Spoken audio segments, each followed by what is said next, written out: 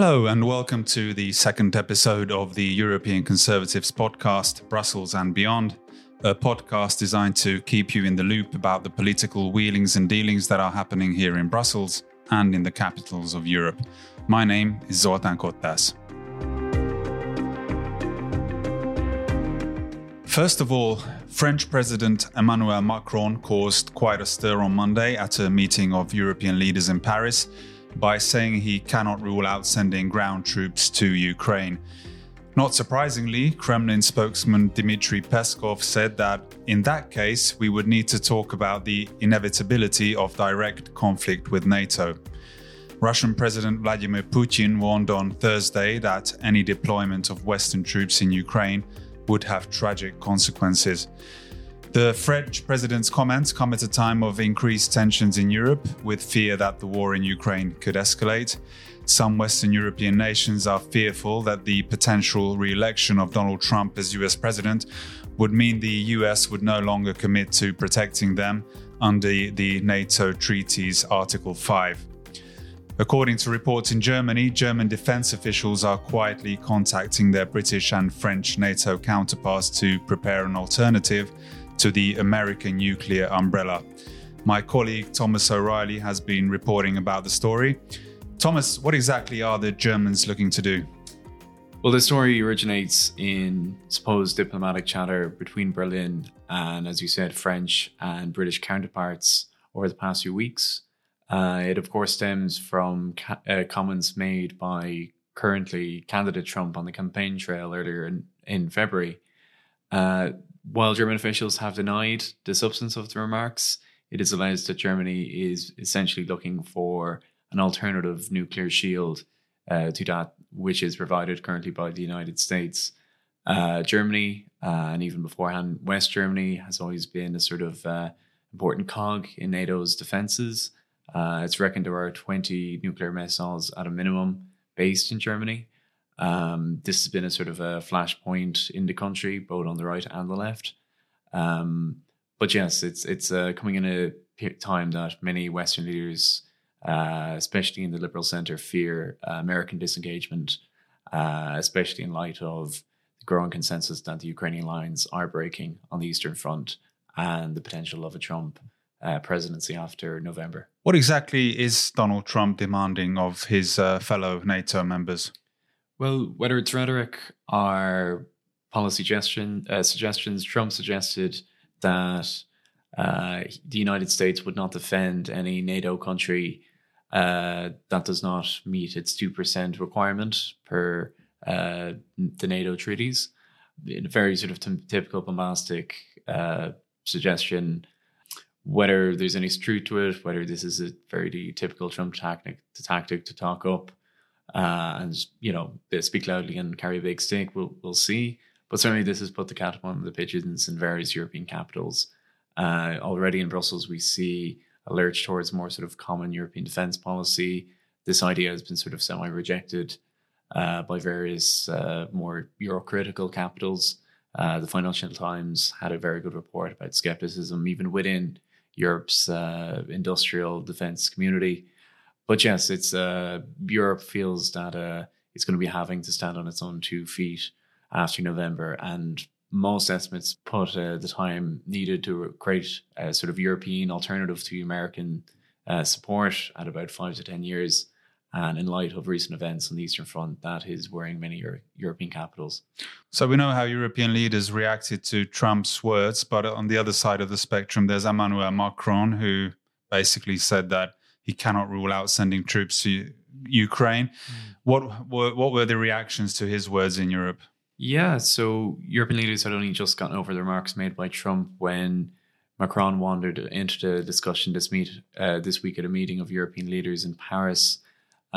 His suggestion was, in light of the deteriorating situation in Ukraine, European leaders should look squarely at putting boots on the ground. Now, obviously, informal arrangements exist. There's reports of many Polish and very Eastern European nationalities having a sort of presence in Ukraine through third-party proxies. But such a direct presence of Western European forces in Ukraine going toe-to-toe with Russia would be a massive escalation in the eyes of most capitals. Unsurprisingly, this idea was shot down entirely. The most vocal of this criticism came from Spanish and Iberian officials. Even more hawkish countries like Poland and Sweden, which has recently just entered, are about to enter NATO, they shrugged off the idea. France itself has had a sort of ambiguous position on the war.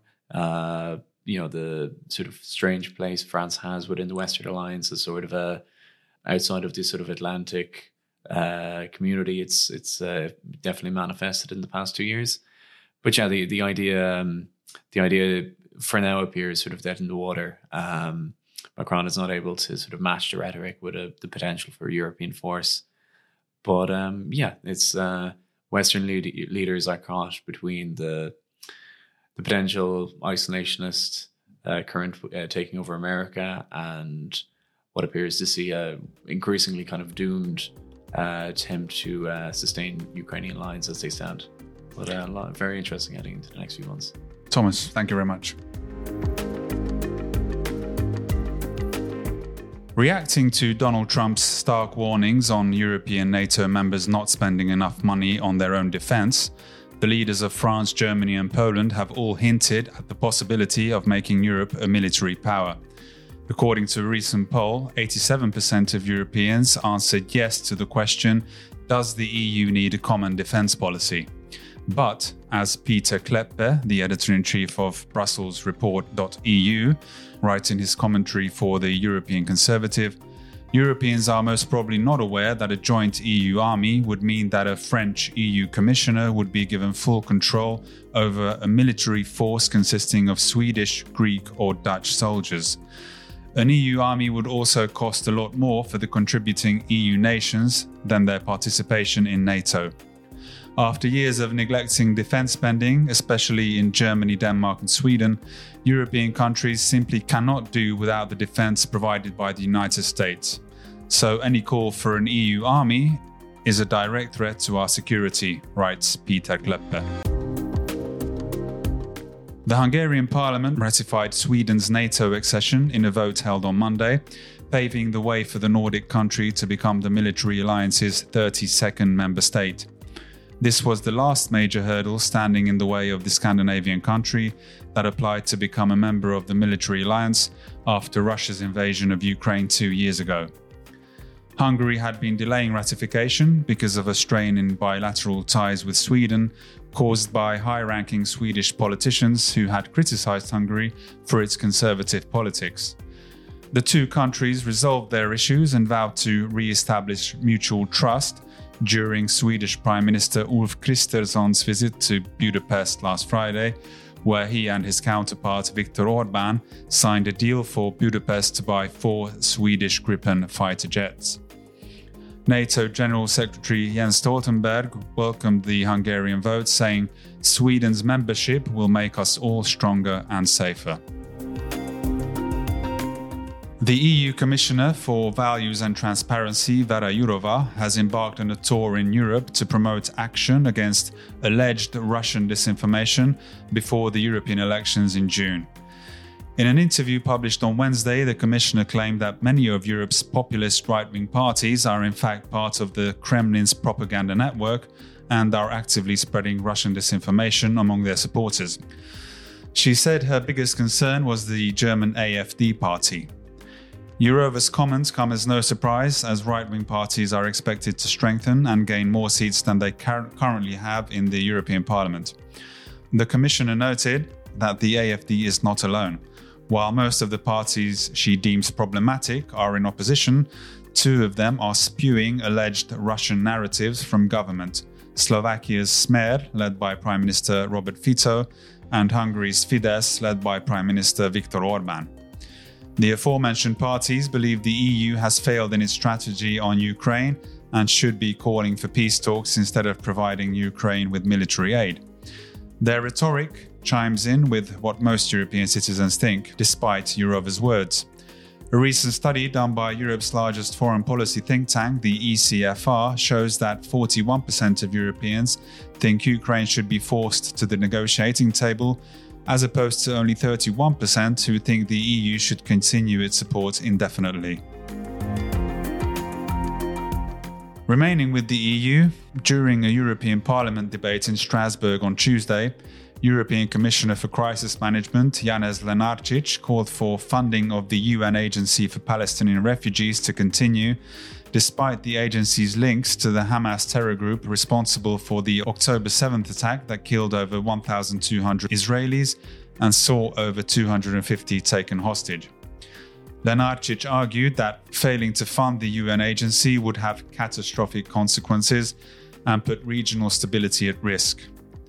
Following revelations that 12 of the agency's employees either aided or participated in the October 7th massacre, 18 countries, including Germany and the United States, halted their funding. Right-wing members of the European Parliament condemned the Commission for financially supporting an organization infiltrated by Hamas militants. Farmers from all around Europe once again occupy the centre of Brussels, breaking through police barricades with their tractors and clashing with police who use tear gas and water cannons to disperse the protesters. Farmers are unhappy with EU green policies and tax hikes that are destroying their livelihood. Ignoring the concerns of farmers, the European Parliament gave its backing to the so-called Nature Restoration Law, which imposes strict regulations on land, river and sea use to prevent further environmental degradation. French nationalist MEP Aurélia Beigneux warned that national competences were being stripped away from member states as part of an ideological mission to incapacitate EU agriculture.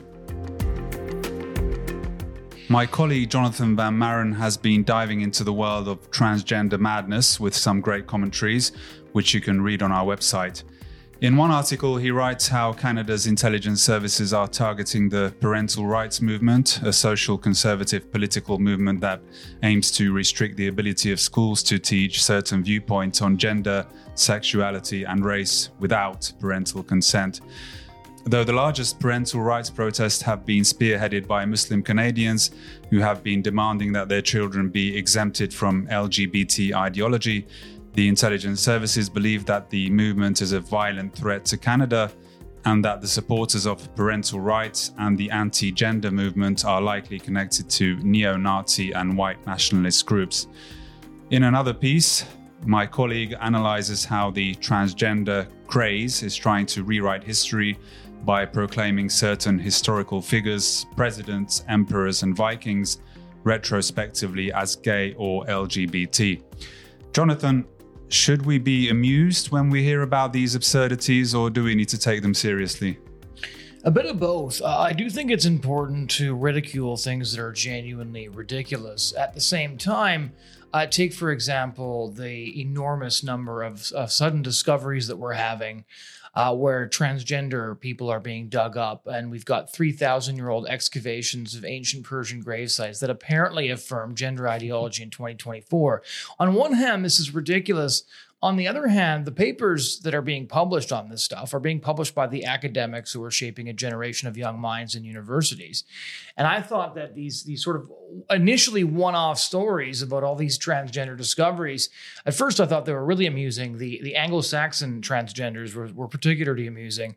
And then I realized that they're actually backfilling, that what they're essentially doing is they're producing all of these transgender ancient peoples in order to bludgeon those of us in the present who do not wish to use so-called preferred pronouns and forcing us to speak about this issue on their terms. Because, of course, if you get to select the language of the debate, then you can hem in the terms of the debate. Yeah, and they also kind of dominating the debate in mainstream politics. More politicians and parties in the Western world seem to have yielded to the desires of the LGBT lobby. Would you agree with that? No, certainly. In virtually every Western country, it'll be interesting to see where the transgender movement goes from here, though, because I think there's been a real backlash just in the last couple of years. And that backlash has been in the UK spearheaded by a strange fusion of social conservatives and radical feminists, the most prominent of which would be J.K. Rowling, the author of the Harry Potter book. And the reason her speaking out on the trans issue is significant is because she's too big to cancel, essentially. Plenty of people have said what she is saying previously, but they run the risk of getting fired or getting socially ostracized. And so when you've got really rich, really powerful people willing to state the obvious publicly, it's a big rallying point. So I do think that we're on the cusp of some pretty significant changes in this debate. It's interesting, as you mentioned, that there are these groups who have seemingly nothing in common, like feminists, even social conservatives, and then we have like LGB groups, so people, gay and bisexual groups, who completely are against what the transgender movement is about. So it's an interesting scope of groups that have come together.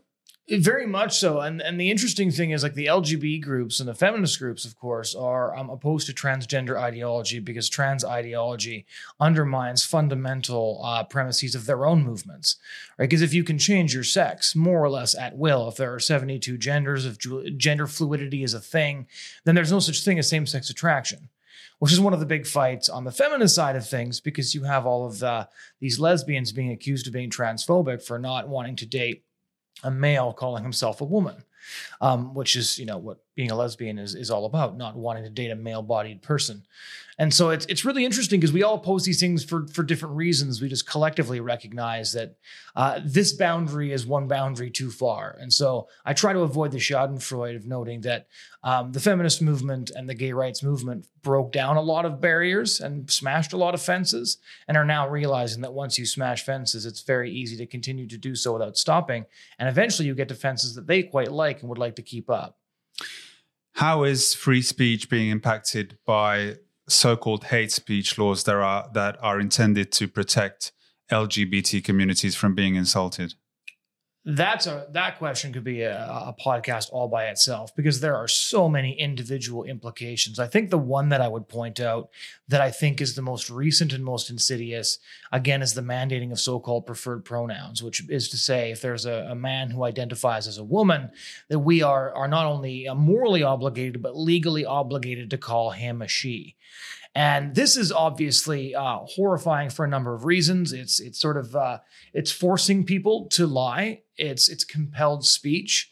It's forcing us to affirm something that we believe to be wrong. And I think the most grotesque example of this was a recent court case in which a young woman who had been sexually assaulted by a male, they had to refer to that male as she, because the male rapist decided to identify as female. And you can imagine that this would re-traumatize somebody who's endured abuse at the hands of a male, but is now obligated by law to refer to her attacker as a she. The same thing happened in the UK a couple of years back, where it was actually suggested by a cabinet minister that female prisoners locked behind bars with trans-identifying males could actually have time added to their prison sentences for the crime of misgendering those.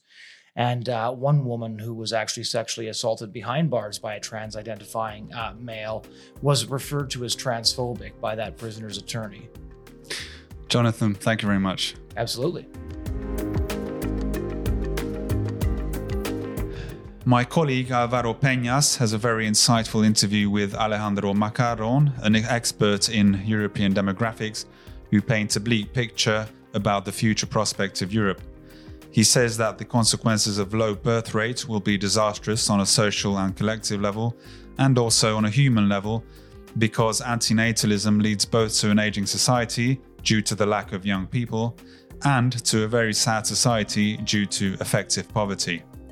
Alejandro Macron believes there are political and economic interests in favor of propagating these ideas, and there is an obvious alliance between the left and those who make money out of climate change. He adds that the birth campaigns being carried out in the West are horrendous, especially when we are in the process of demographic suicide. To read what the expert has to say about the effects of immigration and how the latest generation of feminists have got it wrong, go to europeanconservatives.com.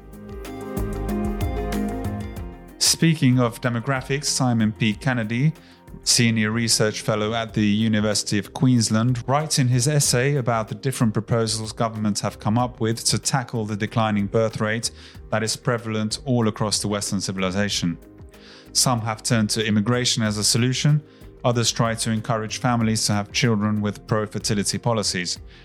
Australia had success with its so-called baby bonus policy in the early 2000s, paying families thousands of Australian dollars upon the birth of a child, which resulted in the birth rate rising from 1.7 in 2001 to almost 2 by 2008. For a population to sustain itself, women need to, on average, bear 2.1 or more children. In other words, the baby bonus worked, but the policy was abolished in 2014, and Australia's fertility rate has since declined to below 1.6. Hungary is on a similar track. Since coming to power in 2010, the Fidesz government of Viktor Orbán has increased spending on family policies from year to year, increasing the fertility rate from 1.2 to 1.5. To find out more on what is driving Hungary's family policies, check out our website. Cyprus is also facing a demographic crisis. While the birth rates are at an alarming 1.3 births per woman, the Republic of Cyprus hosts the most refugees per capita within the European Union. Some 50,000 people reside illegally in the country that has a population of 1.2 million. Nearly 50% of the pupils in Nicosia, the capital of Cyprus, have a migrant background. Many migrants arriving in Cyprus end up taking part in illegal activities run by organized crime.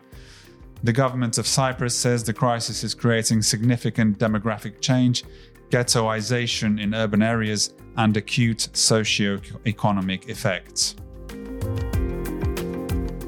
The EU's disastrous migration policies, which are focused more on managing illegal migration than actually stopping it, are making its mark in another corner of Europe, namely the Republic of Ireland, where 1 in 5 people living in the country were not born there. Though there have recently been a spate of brutal crimes committed by immigrants and a wave of protest against open border immigration policies, the two parties that have governed Ireland for decades, Fianna Fáil and Fine Gael, are visibly not listening to the worries of their voters. The main opposition party, Sinn Féin, is even more of a staunch supporter of mass migration and has supported the government's bid to bring in the most draconian hate speech law of any Western nation. The bill is widely seen as an attempt to clamp down on criticism of the government's handling of immigration. According to opinion polls, 75% of people thought that Ireland was taking too many refugees, but as Ian Lenihan, an independent journalist and researcher, writes in his commentary for the European Conservative, all political options are close to them because in essence there is no opposition in Ireland. And that concludes the second episode of Brussels and Beyond. Don't forget to read our magazine, check out our website, subscribe to our Twitter, Facebook and YouTube channels, and watch our monthly TV show, Inside Brussels. Hope you tune again next week. Have a very good week. Bye-bye.